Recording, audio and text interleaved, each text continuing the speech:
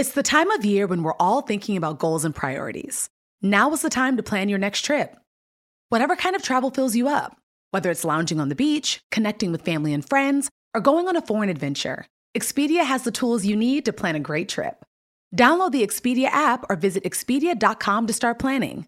You do need to be a One-Key member to use price tracking. Signing up is easy and free. Expedia, made to travel.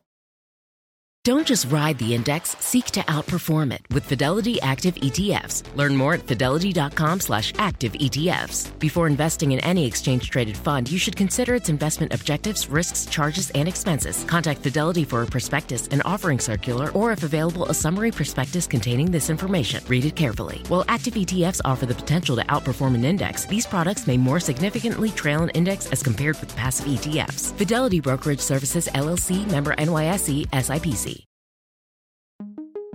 I'm Oprah Winfrey. Welcome to Super Soul Conversations, the podcast. I believe that one of the most valuable gifts you can give yourself is time. Taking time to be more fully present. Your journey to become more inspired and connected to the deeper world around us starts right now. Anne Lamott was born in 1954 to San Francisco intellectuals Kenneth and Dorothy Lamott. She was the middle child and their only girl. Her father, a writer, was raised in Tokyo to Christian missionaries. It was a religious upbringing that he found cold and unsupportive. So when he had a family of his own, he turned away from religion and God, encouraging Anne and her brothers to instead put their faith in books, in music, and nature. They were a family of non-believers, except for Anne. As early as age 5, she says, she secretly began to pray, believing in her heart that someone was listening. I'm so happy that you're here. You know, you're a person I was so excited to meet. I actually followed on Twitter. Oh, thank you. I'm one of your followers. Oh, thank you. Yeah, I have been for like over a year now, I think. Yeah, Yes, I just started last March, I think. Yeah, now it's my life.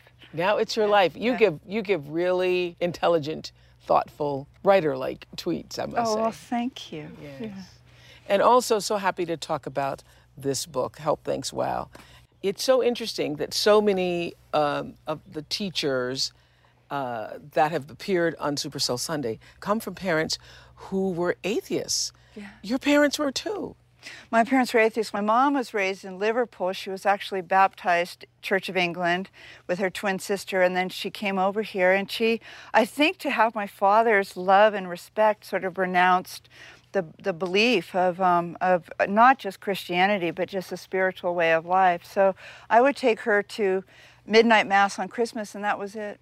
Yeah, but the good thing was I got to really find my own way. Yes, but your parents were active atheists, not just, because a lot of people are sort of agnostic atheists, you know, but not fervently wanting their children to believe in absolutely nothing. And that's how you grew up. Oh, yeah, absolutely. Yeah. My parents, I always thought they worshipped at, like, the Miles Davis Holiness Temple, you know, the Thelonious Monk Holiness Temple. The New York Times was a golden calf at which we bowed down. We worshipped, they were very left-wing, intellectual, very avant-garde, progressive. Yeah. Like her parents, little Annie was bright, a good student, but the kids at school teased her relentlessly for her unruly hair and skinny build. A shy and sensitive child, she learned to fight back by making jokes. Writing gave her solace too, but by 8th grade, she says she turned to alcohol. Soon she was drinking regularly, saying it made her feel brilliant and attractive, like the best version of herself. At 19, she was hooked and began experimenting with cocaine, speed, and LSD.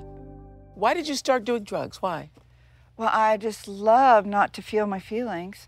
And I think I probably have a predisposition. I'm definitely so addictive. I was a very frightened and shy child. I was too smart, and I was too sensitive, and I was shy, and I was funny looking. I got bullied horribly, and I could hardly breathe. I always felt like everybody else had been given the owner's manual that one day in 2nd grade when I was homesick, you know, and everybody else had the manual on how to have decent self-esteem and just enjoy yourself while you're here. I'd missed school that day, and I was scared, and I was sad, and I was odd. I was different. And when I drank, I didn't feel any of those things. I felt pretty. If I was too thin, I felt the right weight. If I was overweight, I felt thin. I felt whole. I could breathe again. I would drink, and I loved it. And everyone loved me. I was, desperate people pleaser, desperate for people to approve of me, but doing very, very well in the world. But on the inside, it just felt like Swiss cheese, and I had been raised to believe that what I was seeking was out there, that you could buy it, achieve it, lease it, date it, bring it home. And I didn't know that it was going to be an inside job. And I didn't have a little toolbox of how to find it on the inside. I only knew to do better and better and better. So when you figured out that it was an inside job, how old were you?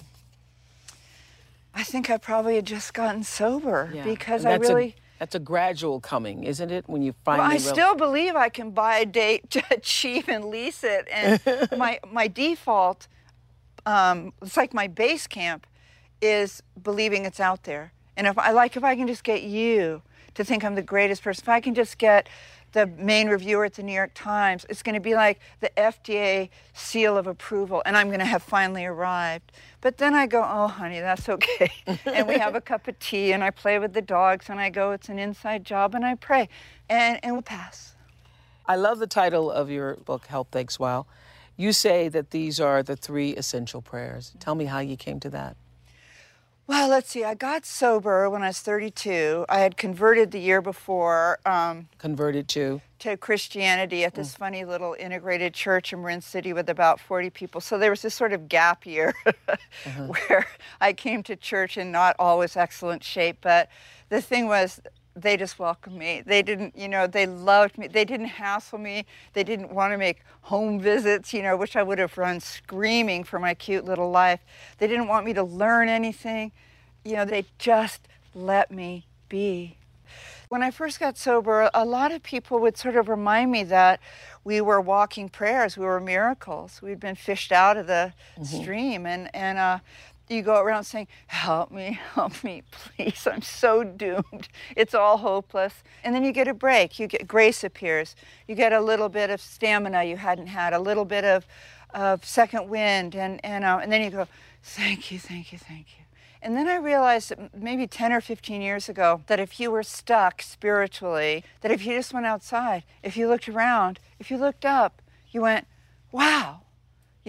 If it was nighttime and the stars were out, you don't step outside and go, wow. It's a medium starry night. You step outside, you go, wow. Yeah. Holy I just did it last night.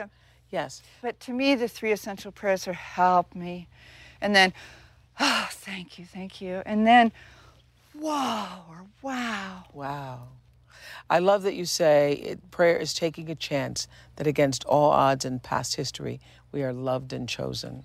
We are loved and chosen. Yeah. It's easy to thank God for life when things are going well, you say on page 44, but life is much bigger than we give it credit for, and much of the time, it's harder than we would like. Oh, yeah. I mean, it's very easy to see God here. It's very easy for me to see God in my backyard with the dogs and with the very bitter cat that I call my own. But when someone's sick, when you get the bad phone call, when someone's heard from the doctor, when the appearance of life is very, very shaky and seeming, it throws me completely off my game. It throws me for a loop. I think this can't be right. And I know now you believe that we can pray anytime, anywhere. Anytime, and you can say anything. Yeah. And I say to God sometimes, you have got to be kidding. Or I say, it would be so much skin off your nose to cut this person a little slack. And I think you can say anything. You can say, I'm mad at you, and I'm not going to be a good sport about it. How about that? And that's prayer. Silence can be prayer. Rage can be prayer. It's truth. It's all prayer. When we are talking to something that the rest of the world may not be seeing right that minute, we're talking from the deepest part of our heart, we're trying to tell the truth. That's prayer. That's prayer. Why is it so important to not get bogged down in what or whom we are praying to? Because, there are people who believe that if you only pray this way and if you only call it this, But why do you say that's not important? Well, because I just don't think that this side of the grave we're really going to understand the mystery of God and grace. You know, we get little shards here and there, little bits of light. We know so little. We think we know so much. And to just use God as an acronym for life, for love, for good, orderly direction. I love that you called him Phil for so long. I called him Phil because my favorite scripture is Philippians 4:4-7. Rejoice in God. I say again, rejoice. Whatever's happening, say thank you, rejoice. So I was down in Mexico, and one of those guys, a vendor who writes your name in embroidery, asked me my name, and I said, I want you to write Phil 4-7. He said, okay, but he got busted before he'd finished it, so it just said Phil. And I thought, that's a great name for God. So, but it also reminds me of 4:4-7, which just says, just rejoice.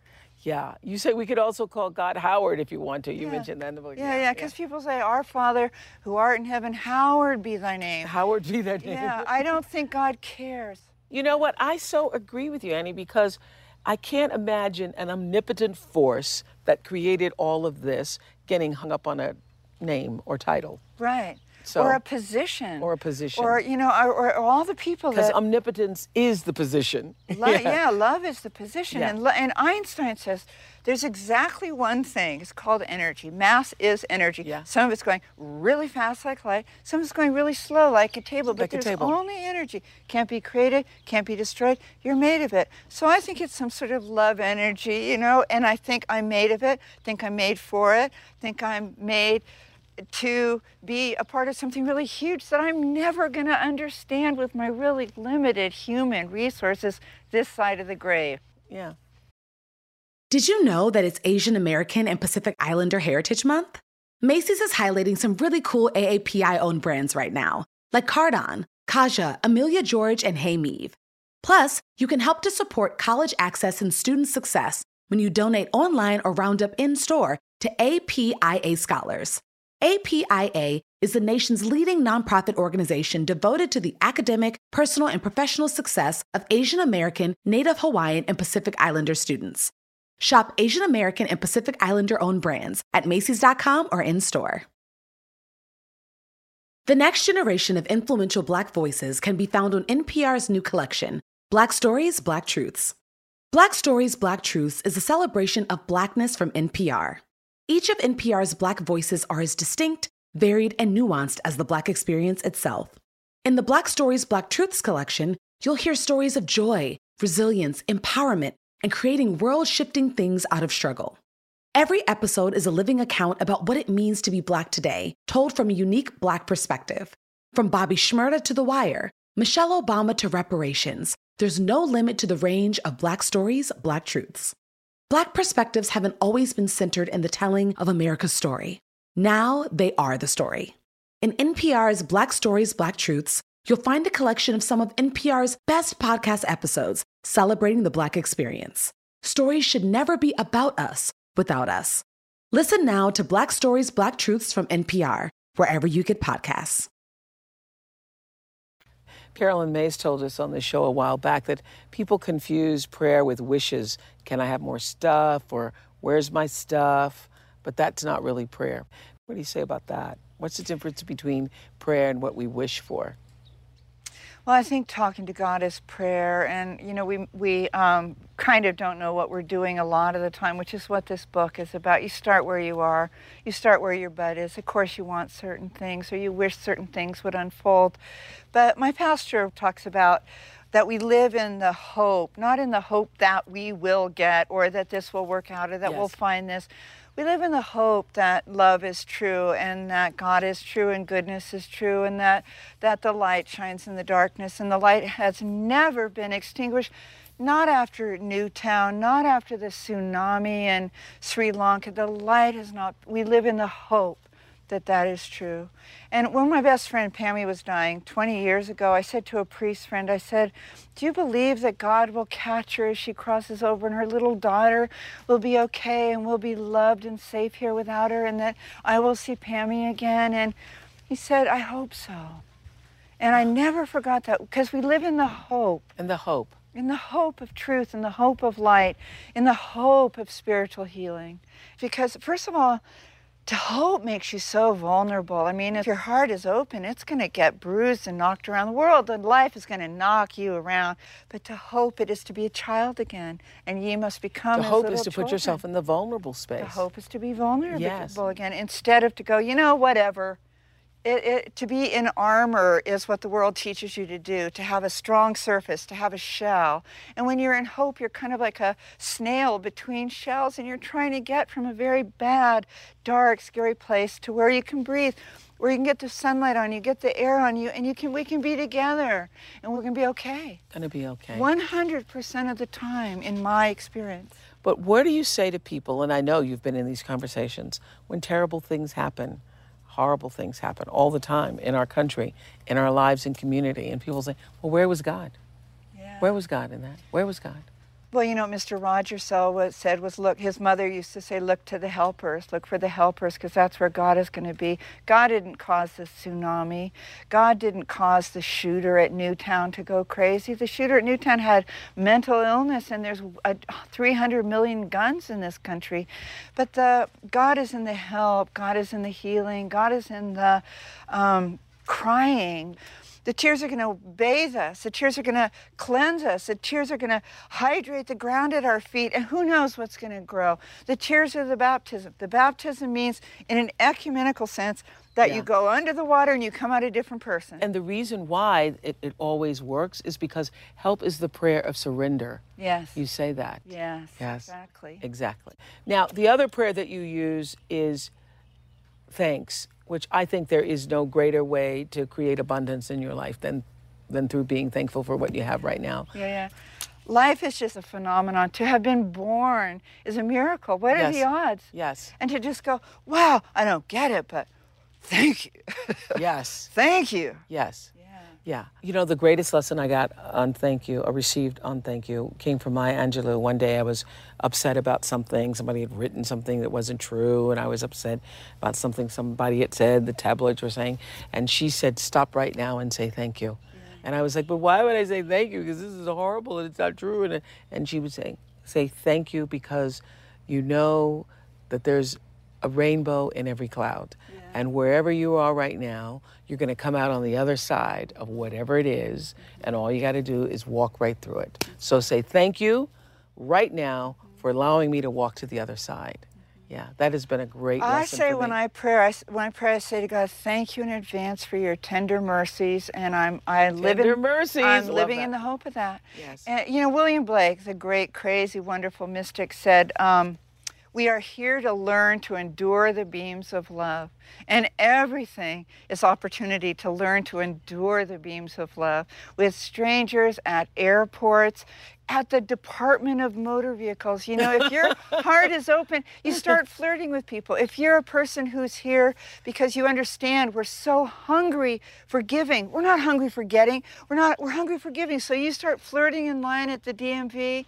People start responding. You create the love you weren't feeling. You create this energy. You get in a good mood, right? And you get a better photo. And you get a cuter photo. That's the most important thing. Yeah. That's true, because there's always an opportunity to let that through. And to just learn to endure the beams of love. The culture tells you if you do well enough, if you achieve this, if you stop doing that, and if you really don't need quite so much of that, then, so much love will come your way. And Blake says, no, we are immersed in it, and we learn to endure it, we breathe in it, and then we say, thank you. Yes. And now let's get to wow. Wow. Wow. Yeah. What makes you say wow? Everything. I wake up in the morning and I say, wow, because for all those years when I was drinking, almost 20 years, I was not waking up in the morning going, wow. I was waking in the morning going, oh my God, oh my God. What did I do? What did I say? Oh God, who's that? Do I know that person? How did it go last night? And then you have to call around to sort of see if people are still speaking to you. And so you don't wake up in the morning going, wow, life is just a phenomenon. And I wake up every single morning, and I can be in pain. And I say, wow. And I say, hi. You know, hi is really a huge prayer, too. I wake up, first thing I do in the morning is I say, hi. hi, it's me. And I look around and say, wow, my dogs are on the bed. I have like this much space usually to sleep in. So I'm in this tiny, cramped little space. And the dogs begin their healing ministry of love. I let the dogs out and I say, wow. I love that. That is what it is, a healing ministry of love when they start their little morning thing and they want to be hugged and they were licking you and all. It's their healing ministry of love. And they just look at you like, oh my God, I just love you so much. How are you? How are you? I kind of have to pee though, but I love you so much. How are you? Okay, yes. I know what. Let's all get up. Okay, I'm kind of hungry too. And you get up and you know what you're going to do that morning. But I say, wow. I woke up in Maui this morning and I went, wow. Oh my God. I went out on the beach. I went to church and I said, thank you. Thank you. I don't know how you got me here. Wow. What a trip. Wow. It also means, what a trip. Another way of saying it is, holy Toledo. Oh my God. My mind is blown by the beauty. My mind is blown. You know, I notice every single bird and I say, wow. And I stop. And if they're close by, I want to, I say, hi.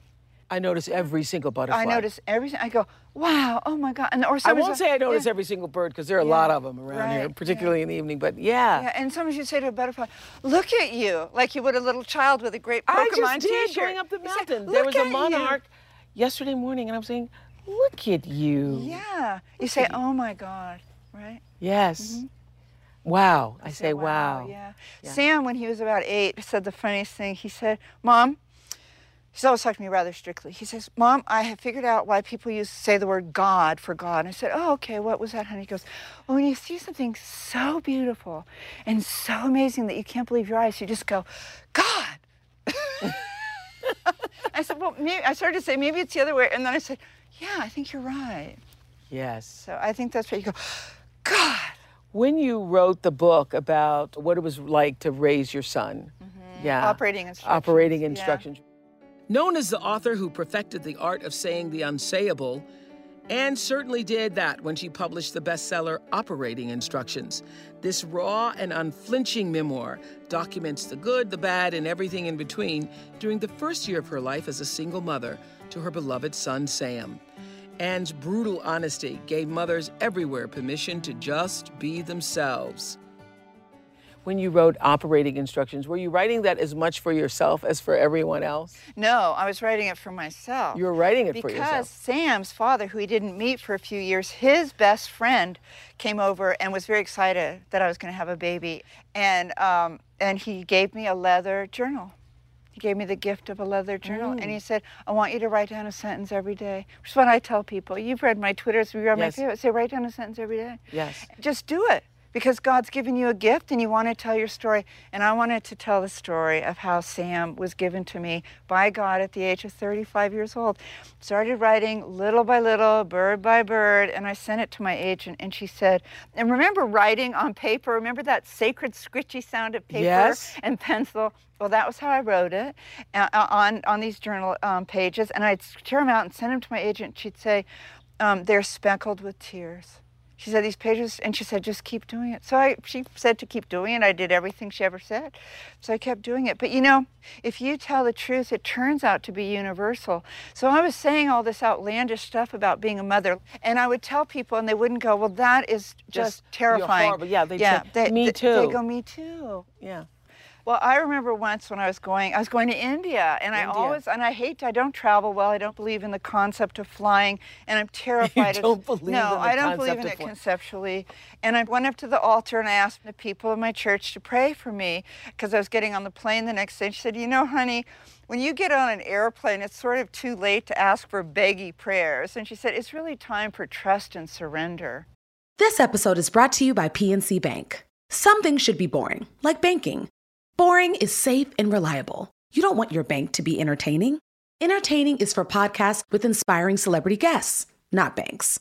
PNC Bank strives to be boring with your money so you can be happily fulfilled with your life. PNC Bank, brilliantly boring since 1865. Brilliantly boring since 1865 is the service mark of the PNC Financial Services Group, Inc. PNC Bank, National Association, member FDIC.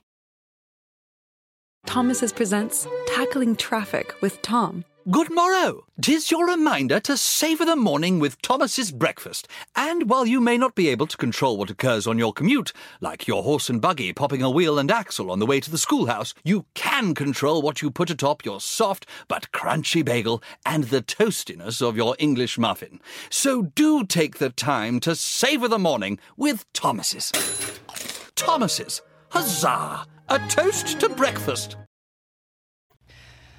What did you think of India? Have you ever experienced anything? My mind was so blown. Isn't it? My mind was blown. I was just there for like 12 days, and I loved it more than I could ever put into words. And I too. 1 billion people praying at the same time, 1 billion people in prayer, right? Yes. What it felt like to me was that here is an entire nation of people who are living, breathing spirituality all the time. They are it. They exhibit it. They demonstrate it and everything. Yeah. They are it. They are pure being, and you feel that pulse, that vibrational there's pulse. a vibrational thing. And it's mind altering. It changes you. It's like baptism. You come back a different person. Yes. Mm-hmm. And how did it change you? It expands your perception. It's like a new pair of glasses. And I see everything differently now. You know, I see the poorest of the poor.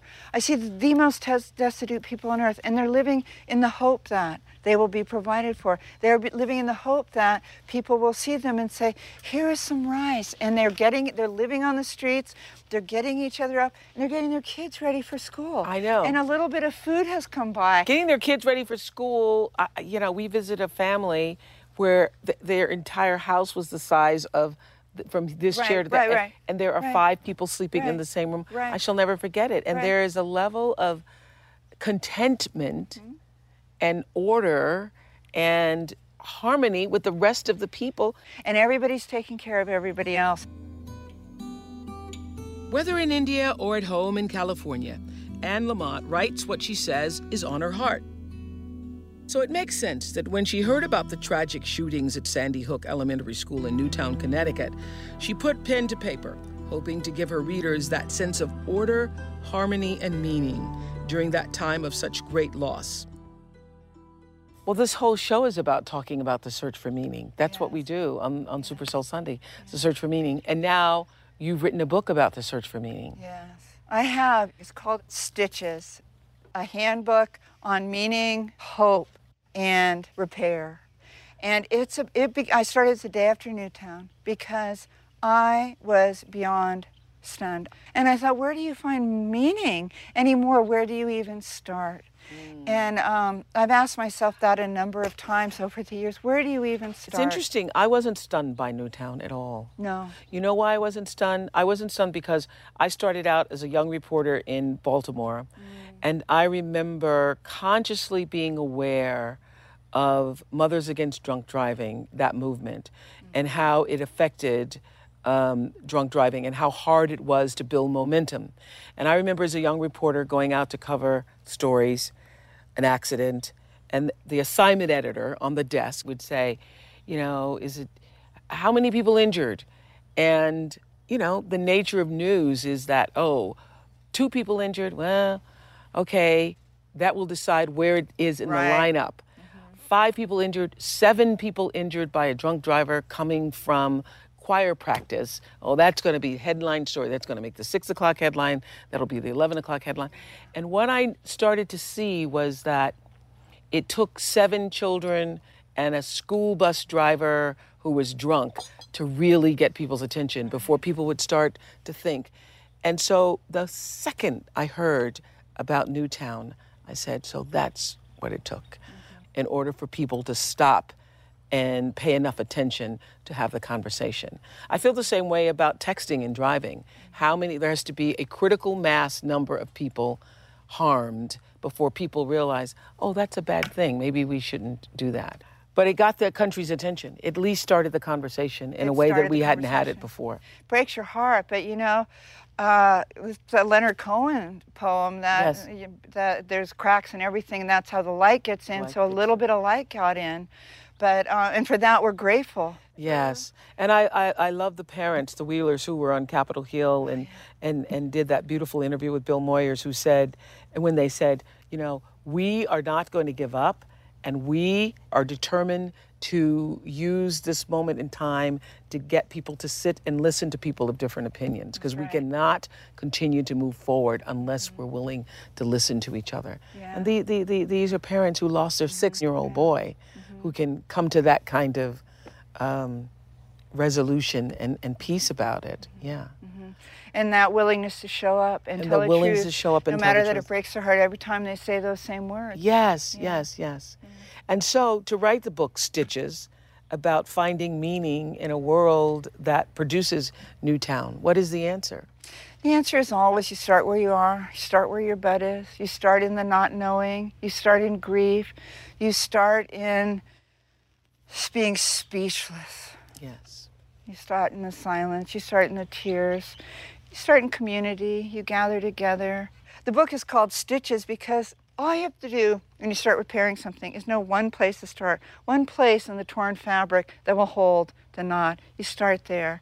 And so I thought metaphorically, you just need to know one place to start. And then you find one place and you test it, will it hold? It's torn, but will it hold? If you fold it over, it'll hold.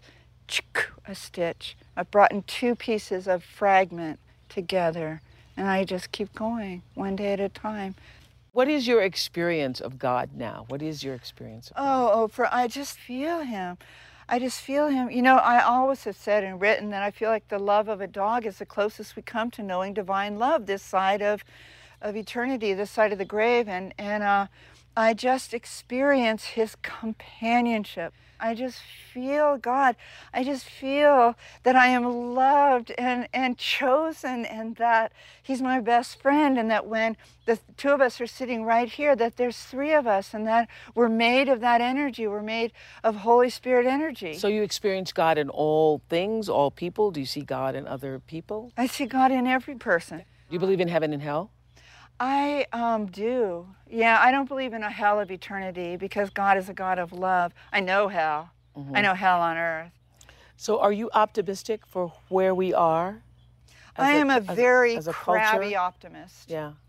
If I, again, were God's West Coast rep, I would have things work out better sooner. I would have a system that was more predictable. Yeah. And because Grace that's obviously not the way the world works now. Well, I really It used to be pretty predictable. I mean, in the 50s, when you were born and I was born, it was pretty predictable. The world was a lot safer. I mean, I'm sure in the 50s, you went to kids' houses, you go over at dusk. I could run down to your house. And now, like, you'd have to have armed guards, at dusk to get children safely home. You can't let your children out at dusk. You don't let your children out at dusk. No. And we used to just get on our bikes and we would ride literally all day. Oh, I remember that. Remember that? Yes. It would be so good. And then you'd find a nickel and you go to the drugstore and buy a Hershey bar.